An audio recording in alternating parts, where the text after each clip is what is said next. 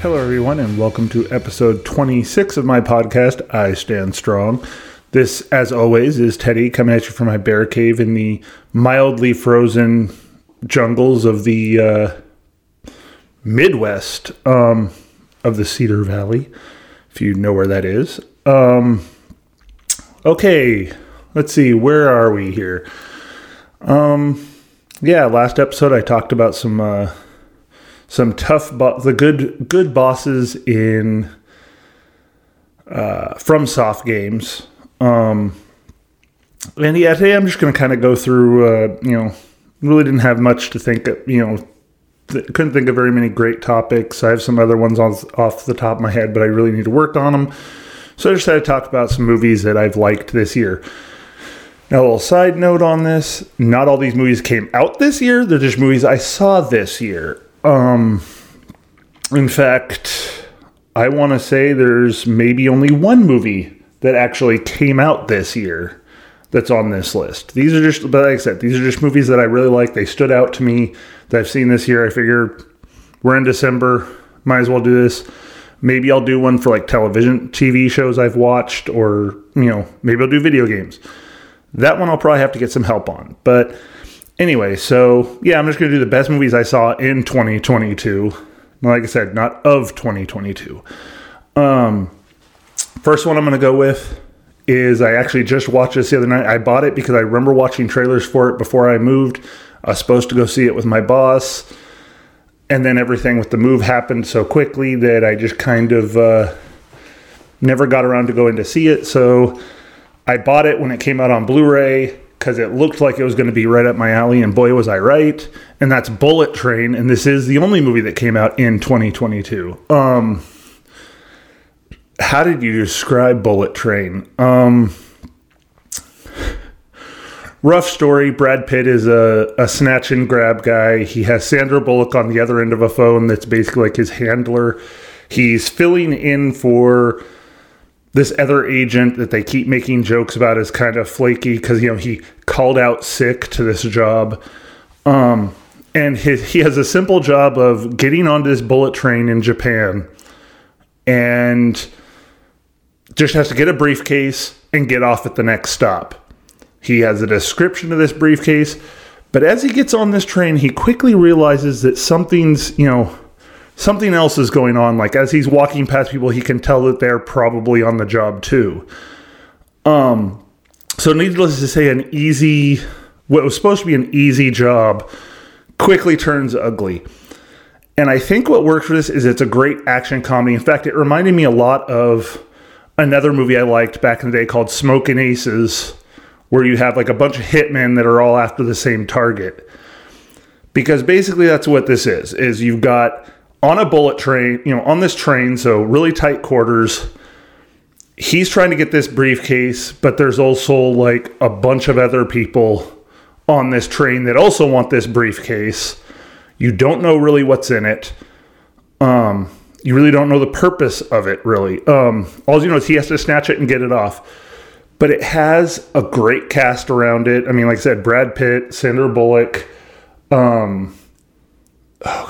is it Aaron Taylor Johnson, I think is his name, the guy that played Kick-Ass, and Quicksilver in the Marvel Universe. There's another guy from the Marvel Universe. I don't know the actor's name, but he played the technology guy in the Eternals. And him and Aaron Taylor Johnson are like the twins for some reason. Lemon and Tangerine, I believe, is what they are, or something like that. But then you keep on adding all these extra characters, and it's basically like everybody wants this briefcase. Nobody really knows why. Brad Pitt is like, this is his first job back after they almost make it sound like he had a mental health leave from his job. And he's always talking about how unlucky he is. But man, it is just a fun movie. I mean, the action when the action does kick in, it's got some really good sequences. There's a really cool scene where Brad Pitt is fighting a guy with a knife, and all he really has is the briefcase. So he's using the briefcase in different ways to protect himself, as well as a weapon at points. And man, it just, to me, it hits on all the things I wanted. You have good action, you have a great comedy, and the cast all puts in what they need to. I mean, none of them really outshine each other. I mean, Brad Pitt is the main character, but he really, in many ways, doesn't outshine some of the other ones because of like the way that they have to fit in at points. Like when he has to be played back, he plays it back to allow the other character to have their moment, so to speak. And I think it's just, like I said, it just really reminded me of Smokin' Aces, which was another movie, like I said, just really fun. You could turn your brain off for an hour and a half while watching it and just have fun with it. So yeah, Bullet Train 2022. It's a high suggestion to me because, like I said, I love a good movie that's just action and fun. Okay, my next one I want to say is from 2021. I didn't do my research on some of these, but that is Malevolent, and I know a lot of people hate that. This has been a very polarizing movie. Director of the Conjuring movies, going back to doing something way different. You know, he kind of like, I think if I remember right, I heard in the interview that he really will, you know, he wanted to get away from doing the haunted house movies for a little bit. So he does this movie, and I won't spoil anything in this one, but it's you've got a girl who has how do you describe this movie? Well, she's pretty normal other than she has some, she definitely has some mental issues, but they don't really get too deep into it right off the bat. You know, in the beginning of the movie, she's in an abusive relationship, and she locks herself in the bathroom after he acts up, after he slaps her one time. And the next morning she has a dream about like him dying, and then the next morning he's dead. And it keeps going where she kind of sees from the killer's perspective these people dying. And then it kind of gets revealed that when she was younger, she had an imaginary friend named Gabriel, I believe it was. And it's strongly believed that Gabriel is the murderer. And but like, by the end of this movie, it goes batshit insane. And yeah, I could see how people would be bothered by it because it doesn't really do anything new, but it does have a lot of things like, I think the thing that makes it stand out to the best to me was the way they do the whole visions into the killer's mind. She'll be there was one time, she's digging in a dryer, and as she comes out of the dryer, there's some weird person, there's like some person's face that she doesn't know in the dryer window, and she jumps back, and as she falls back, like the camera rotates around her, and it does this several times throughout the movie. But as it rotates around her, the room around her changes to where she's in a room she doesn't recognize, and she's watching this, killer all in black just slaughter this lady. And it did some, like I said, I really liked the dissolve, I guess is what, I guess you could call it, like the dissolves, because it really did make this interesting situation. But then, like I said, at the end of the movie, there's a scene in a police station that made it all worth watching the movie. Once again, I bought this one, because I think it had already been pulled off of HBO Max by the time I got around to trying to watch it. But it did some really cool stuff, and I liked it for the batshit insane. I mean, I didn't go into it expecting, Oscar material. It's a horror movie. It's a slasher movie at heart with a little bit of psychological stuff thrown in here and there. But the scene in the police station is just beautifully shot, really well done choreography-wise, and it's just batshit insane. So, yeah, that is Malevolent. Once again, I suggest it, but go into it knowing it's nothing that's gonna change anything, and it's not doing anything new in cinema. So yeah, okay, I was wrong. I actually have 2 from 2022 because my next one is another kind of polarizing movie. And even I put it on this knowing that I don't like the last half hour of the movie. And that is The Batman, the new Robert Pattinson playing Batman, which when they first announced it, yeah, I'll admit I was like, oh my God, why? But then I remember seeing him in stuff other than Twilight where he really shows he's a good actor, and him playing the part, I think he really does good job at the young Batman. Yes, he is really broody, but that's Batman. Batman is like overly broody. I mean, look at comics, TV shows other than the Adam West. You know, he's not a happy person. So him playing a little emo didn't really bother me too much. But then I like some of the stuff they threw in there, like, you know, one of the first times he comes out, you know, as Batman, the whole thing of you hear the footsteps. And I remember my boss, my previous boss really didn't like that. He's like, they overplayed that. And I'm like, I don't know. I like it because he really isn't established as Batman quite yet. So he's like, not like overly known. Batman's not like overly known character or vigilante at this point in time. So it's like, it was a great way of saying, you know, like, no, something menacing is coming. So yeah, he slowly walks into this thing like out of the shadows with these big old boots on, which is what makes the noise, you know, makes it really work. And then proceeds to completely kick the shit out of this gang. And but like I said, I think the whole movie was good. I actually personally think Paul Dano does a better Riddler than, and here we go, here's the polarizing comment, than Heath Ledger's Joker. But then again, I've always been a big defender of the fact that Heath Ledger as Joker was good. It was a great part, but he doesn't die. That role doesn't get blown up. I don't think he gets recognized as the true star of The Dark Knight as much as, to me, it was always Aaron Eckhart as Harvey Dent / Two-Face. His arc was so much better, and I really wish they would have kept him alive to do more with him in The Dark Knight. With Paul Dano, like I said, he got this really subtle, nuanced, like really menacing version of the Riddler. And there's something about the way he plays him is really, really good. I mean, don't get me wrong, I think Paul Dano's a good actor, so I guess I shouldn't be shocked to say that he did something really good.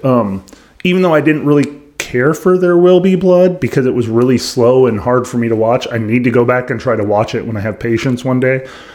I remember him being good in it. And having to stand across from Daniel Day-Lewis. I mean, you have to stand up or you have to be something or you're not going to be able to be in a scene with him.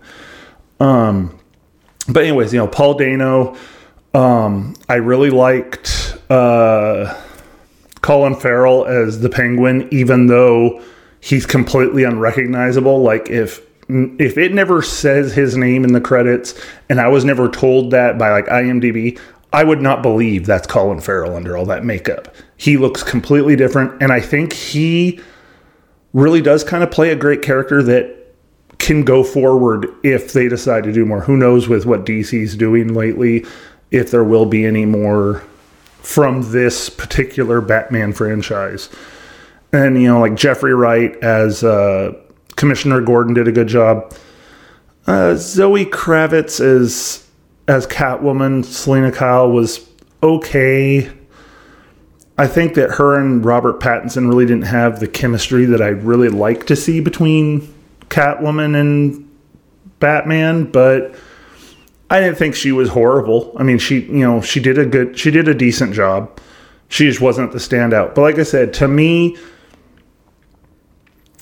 the problem with the Batman is like the last half hour or so. Like after a certain point, after they capture the Riddler, there's a great scene between Batman and the Riddler, through the glass in the police station. But then after that moment, I think if they would have cut it there, it would have been fine. But like having this extra half hour after that, where it goes into more of something, just didn't really do it for me.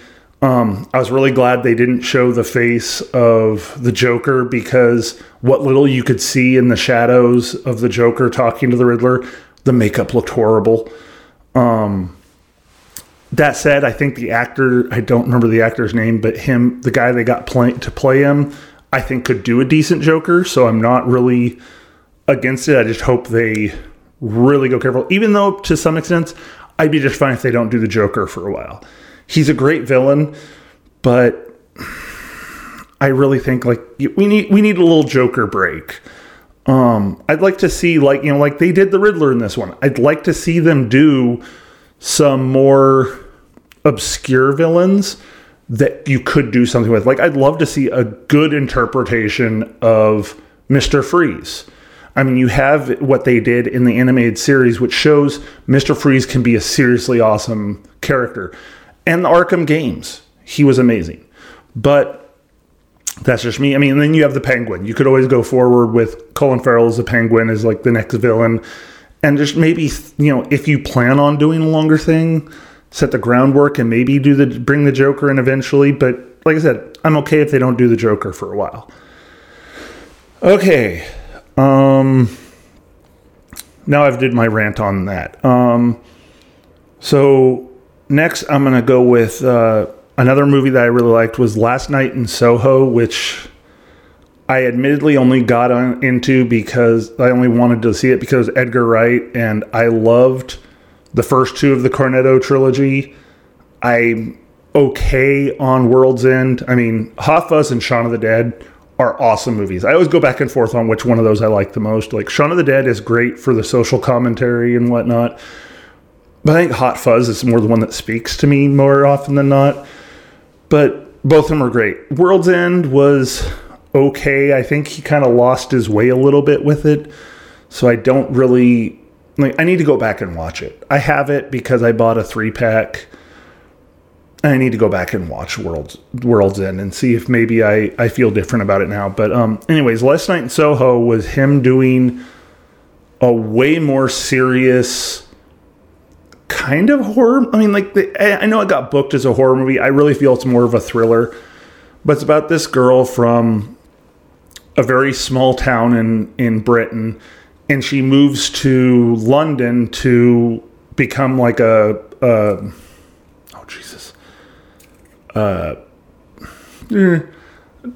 design dresses. Like I can't think of the word for it now off the top of my head. But she gets the scholarship to this school for people. I think it also has like modeling and whatnot, but yeah, she gets in there but she's always been really fascinated with the 60s and like especially the music, because like a whole lot of the movie is like her putting on headphones and playing these old records from the 60s. I think it was her grandma gave her. And you also don't really get the full story of what happened with her mom, but her mom is passed and something happened with her mom, like there was a mental illness involved.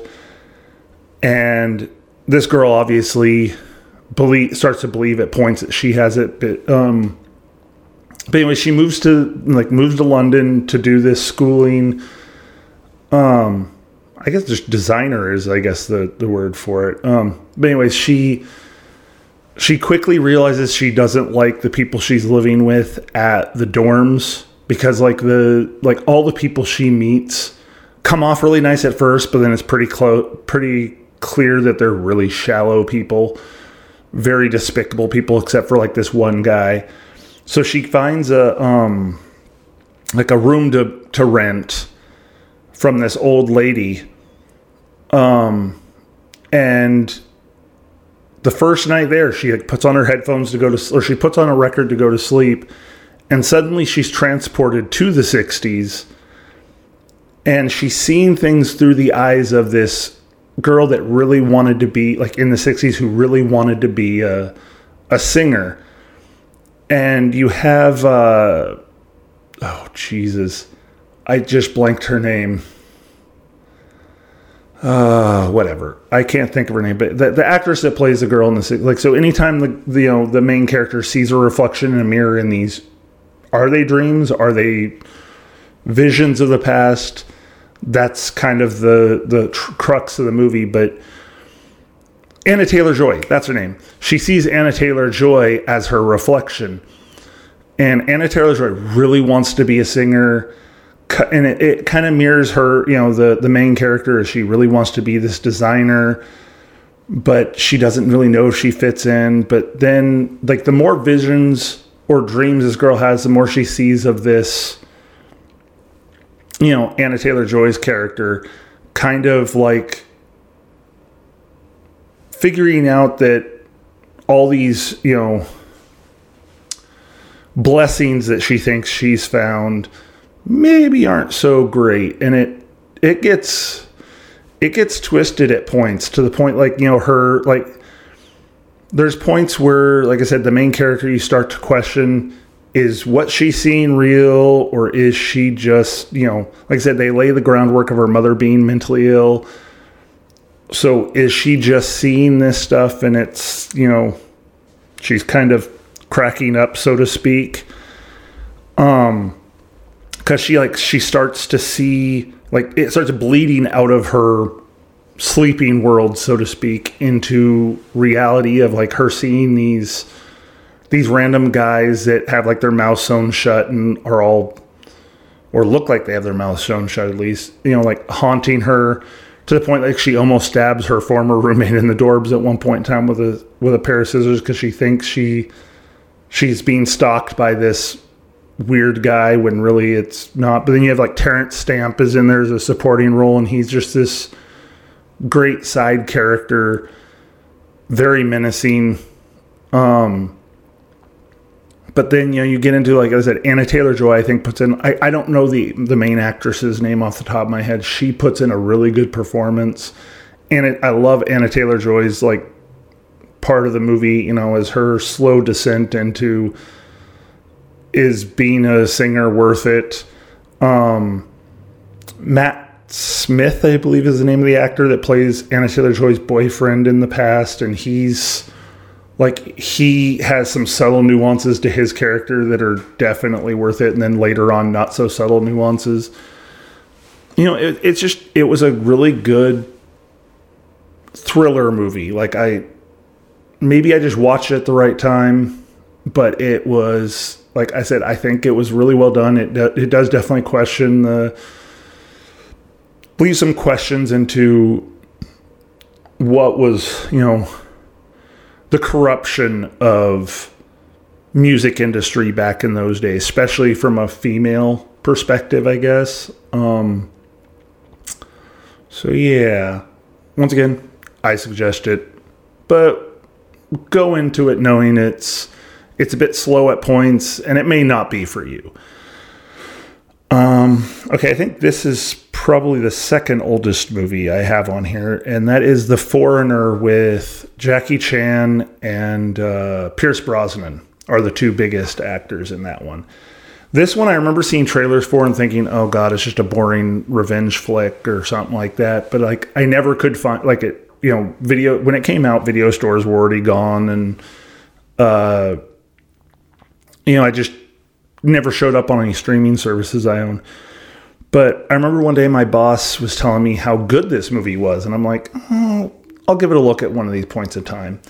And then I found it on sale on Amazon, and I'm like, okay, it's meant to be, so I bought it. And I watched this one before I moved, and man, this movie is so much better than just your typical, like, I want revenge for something movie.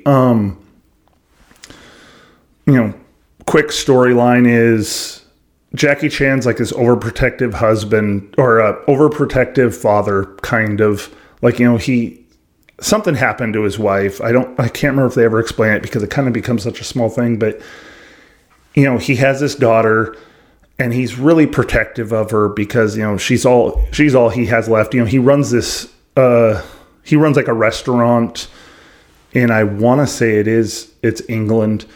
And his daughter's going to go to this dance, so she's going to meet a bunch of her friends at this, like, a place to rent, like, to get her prom dress or whatever.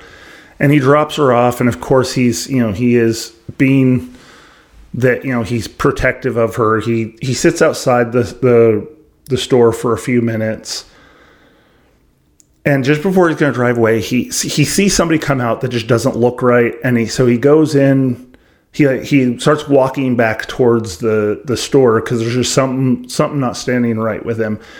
And the store explodes. His daughter dies.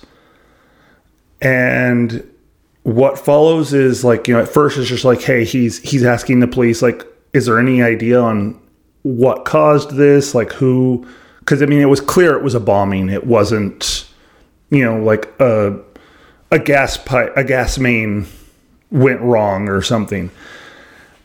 And he then starts kind of undoing the rabbit hole to find out that like this hit was like very closely tied to the not NRA. Oh God, what's the IRA? Is that what? No, I think it's the IRA. Well, anyways, the Irish resistances that were going on for a long time, and like even though they've got this, but they've had this truce with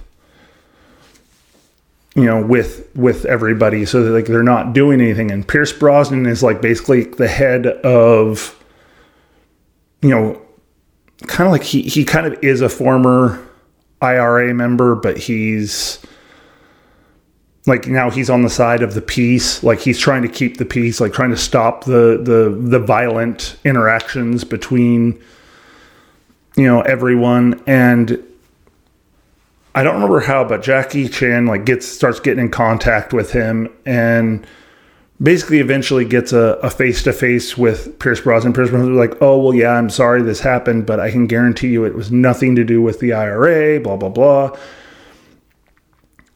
But he still won't give any information to Jackie Chan that Jackie Chan knows he has. Like he kind of insinuates he has the knowledge of what really happened that day, but he won't give it to him. And suddenly Jackie Chan just becomes badass and decides, no, well then fine, then I'm gonna punish you until you tell me what really happened. And what follows is basically finding out Jackie Chan was like this. He was he was part of a secret service of some kind, like very elite agent. But his family, when he found his family, he calmed down and he started this restaurant. Well, now he starts using those abilities to punish Pierce Brosnan. And man, is it ever... There are a couple points that were hard to watch. It is really good. It is really intense. There are predictable moments to it, yes, but man, is it a good one. And it's also nice to see Jackie Chan do something that wasn't like, I love the Jackie Chan, like Rush Hour, Shanghai, Rumble in the Bronx, like his more comedic style. Well, this is Jackie Chan very much being just using his abilities in a very, very serious way. And man, it was breathtaking to see him like actually put on a performance. Like he put on a performance that I would definitely think was worthy of some, maybe not an Oscar, but of some kind of an award, because him playing this just like broken person after the death of his daughter really sells well. And there's a couple moments where he has to kind of lose his cool, and when he does, it really, really sells well. Like the emotions he portrays are amazing. Once again, won't get into spoilers on exactly what happens with the end of that one, but that is The Foreigner. I want to say it was like 2010-ish. I don't know. You'd think I'd look this shit up and write it down, but I don't. Makes more fun when I can try to remember these things, doesn't it? Okay. Now this one, I'm not sure if it was, I want to say it was a 2021 movie, but it might have been early 2022, I guess. But,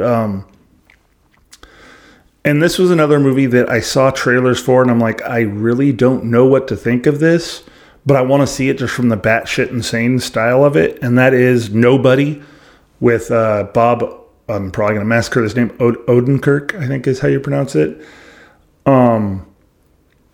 man, this movie isn't, like, Bob Odenkirk Bush plays like your run-of-the-mill guy living living the boring life. I can't remember what his job is, but it's a fairly boring job. Like he married the daughter of the owner of this company. So he works at the top management position or whatever, but you can tell he's really not happy with it.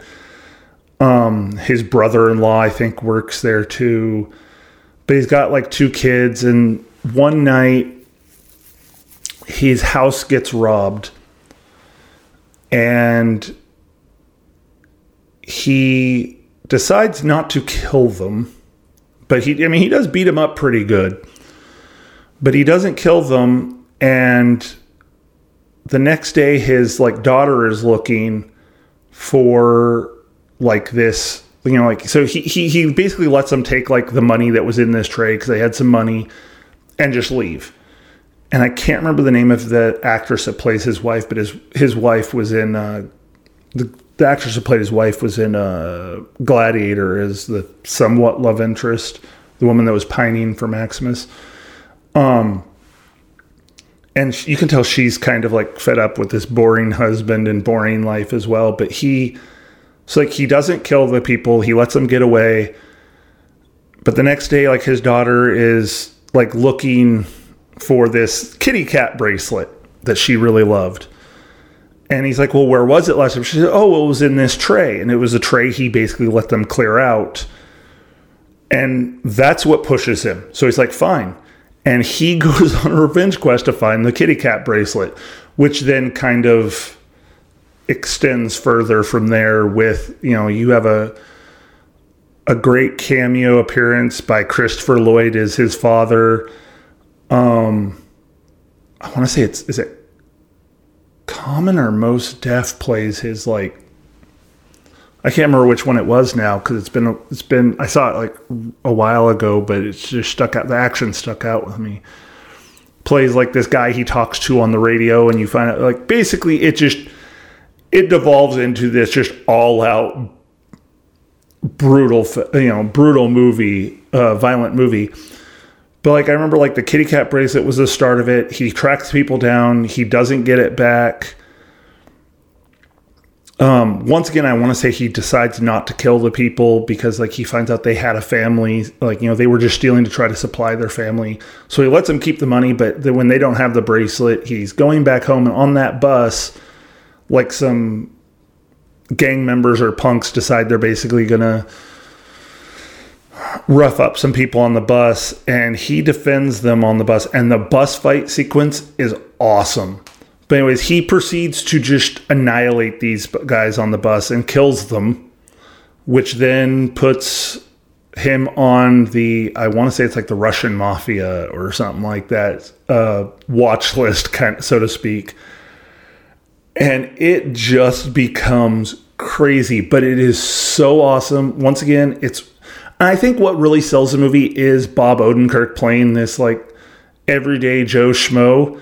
He doesn't look like he'd be an action hero, but him, but him doing the stuff he does is just so over the top. It's awesome. Where I mean, like, don't get me wrong, I love the John Wick movies. I can't wait for the 4th one. But you see Keanu Reeves, you're like, okay, that's an action star. You see Bob Odenkirk, he looks like just Joe Blow off the street. So watching him like dismantle people on the bus or in any of the other action sequences just stands out a little bit more comically,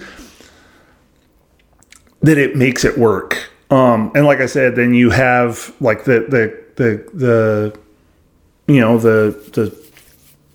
co-stars of like I said, I really liked the part that Christopher Lloyd plays. I mean, it's not a big part, but when he shows up the first time and then he shows up a little later in the movie, it is so worth the payoff of having old Christopher Lloyd.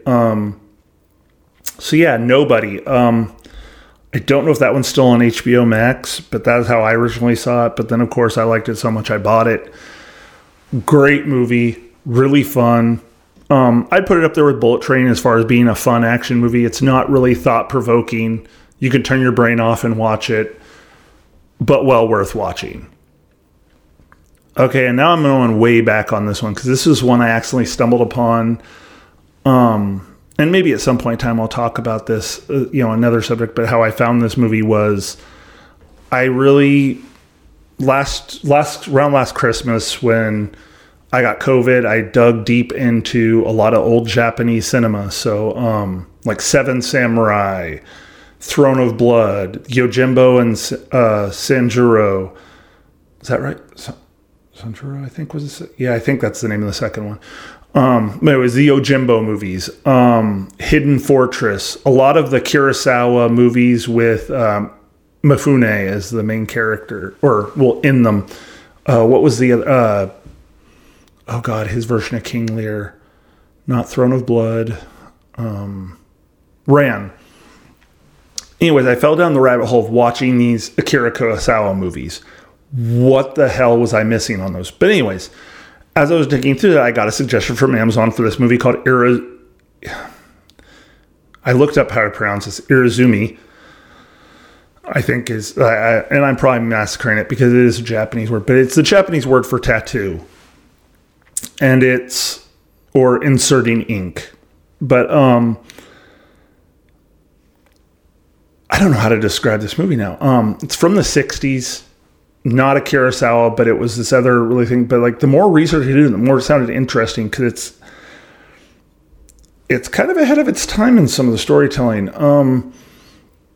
It's about a well-to-do woman, very beautiful, very like I said, very from a family that's rich, but she's in love with like this guy that's a pretty much like I think he like worked for her father.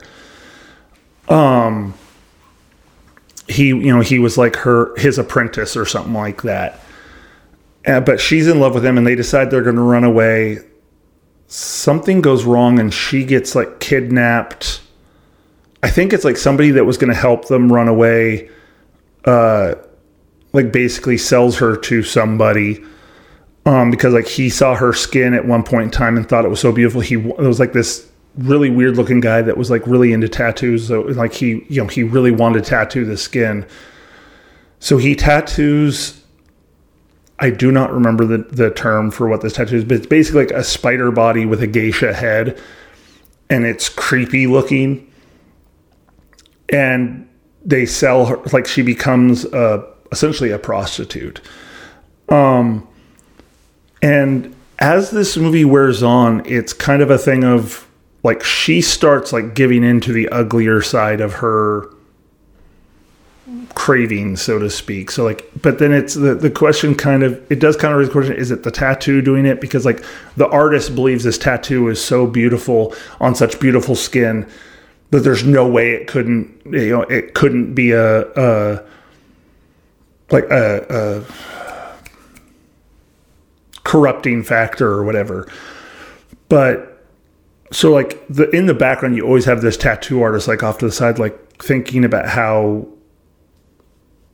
evil this could turn out or whatever. But she starts giving like, basically she starts just becoming like, she never, I make it sound like she turns into a cannibal or anything, but no, but she starts murdering people and she starts really being corrupted by it. But you don't know if like it was always there or this tattoo is like a corrupting factor.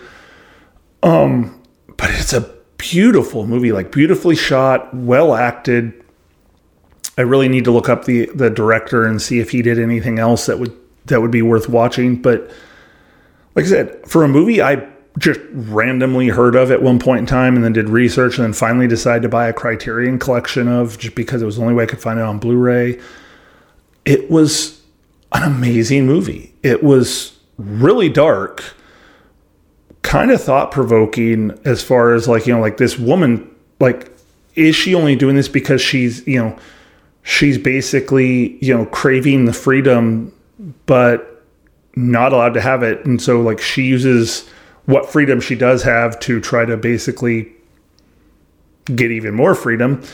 Or is this tattoo like such a omen that it corrupts her, because like in those times, a woman being tattooed was a very, very taboo thing. Like, you know, it was basically believed that the only thing she could be was a prostitute or something along those lines. But man, it was an ugly movie and a beautiful movie at the same time. So yeah, if you don't mind subtitles, Irezumi, very fun. Or I shouldn't say fun, but very good, worth at least one watch. I've watched it once. I'm giving it time. I'll watch it again probably because I want to fully digest that movie. I want to know, like, really watch it and really study what's going on in that movie. And hopefully it'll be like my many watchings of John Carpenter's thing, where every time I watch it, I come away with something different. Maybe I have a different view on what the movie is saying. I don't know. So yeah, those are the movies, but then like I'll throw out some honorable mentions. You know, I remember Tony told me about this movie, but then again, the thing is I'd already heard about it on a couple of podcasts I listened to called Barbarian from this year. That was a really good movie. I'm not going to talk much about it because that movie is something you need to go in, definitely best to go in blind on. But it's definitely one of those movies that's, it plays with some of the you know, tropes, I guess you could say, of horror cinema. Got some good actors. You got Justin Long, is it Alexander Skarsgård? I can't remember. The Skarsgård that played Pennywise is in there. And quick story is a girl shows up to an Airbnb because she rented this Airbnb because she has to be there for a job interview somewhere else in the city, and there's somebody else already staying in this Airbnb, so it was double booked. And then it goes from there. I'm not gonna say anything much more than that because, like I said, go in blind. But wow, it's been kind of polarizing with some of the stuff as well, just like Malevolent. But I really liked it. The stuff they do with Justin Long is really interesting in the long run. But yeah, good movie. A little bit out there at points, though. God, I had some other ones that I turned on. Oh, I just watched Nope the other night. Jordan Peele's latest one. I didn't put that one on here. I liked it, but I didn't put that one on there because that movie I definitely felt like I need to watch a couple more times to really figure out what I think of it fully. With Get Out and Us and his, like, even though he didn't direct it, Candyman, I really felt like I knew what I was watching there. I knew that, you know, the subtext was there. With Nope, I'm watching the movie and I still don't know exactly what happened in that movie. But it's beautiful. It's a beautifully shot movie, and I need to watch it a couple more times to really, like I said, really kind of digest what was going on in that movie and move forward from there. What other movies did I watch? I just watched Pearl, which is the sequel. It's the prequel to the movie X by Ty West, which I could easily put. In fact, I will quickly say X is on that list of great movies I watched this year too. I want to say it came out early 2022, maybe late 2021. But that movie's good just from the sheer throwback feel of it. It definitely feels like a Texas Chainsaw Massacre era movie. About some kids that go to make a porno, like they rent a bunkhouse on this farm from this old man so they can film a porno, like guerrilla style, and like, you know, they're planning on making it famous and whatnot. But then it quickly turns ugly. Well, Pearl is the prequel about the old lady that lived on the farm from the first one. And it kind of explains her story of her and her husband and how they came to be owning that farm. And it is... Pearl was definitely interesting. There's a choice at the very end of the movie where Mia Goth, the main character, who actually also played the main character in X, that was another interesting thing to do with X, was Mia Goth plays the main actress, they're the main character that's trying to become a porn star so she can be this huge star, but she also was in a shit ton of makeup playing the old lady. Well, now Mia Goth comes back and plays Pearl in 1918, where the X was in like the 70s, I believe. But anyways, she plays this girl in like 1918, and she works on a farm. She hates her life. She always wants to be this big star. But anyways, there's a point in the credits where she's just sitting there smiling and staring, and she's like, they hold this thing for probably about 3 or 4 minutes, and you can see like so many emotions. Like she's trying to keep up the facade of this smile, but you can see it breaking at points, and it is haunting. Like, I was laughing. I was so uncomfortable watching this sequence, but I couldn't turn it off. So yeah, I think that's where I'm going to wrap it up. That's my movies that I saw this year that really stood out to me. Like I said, there were some from this year, and most of them are older movies that I just hadn't gotten around to watching till this year. So yeah, as always, if you have any questions or comments or suggestions, you can get a hold of me at standstrongcast@gmail.com. So with that, I'm just going to say my thank yous to everyone. Thank you to you if you're listening, to Michelle and Tony for being big supporters. Thank you to Spider for both my artwork for my podcast and the artwork on my body. So with that, I am going to, I guess it's, see you in 2 weeks, and talk to you later. Bye-bye.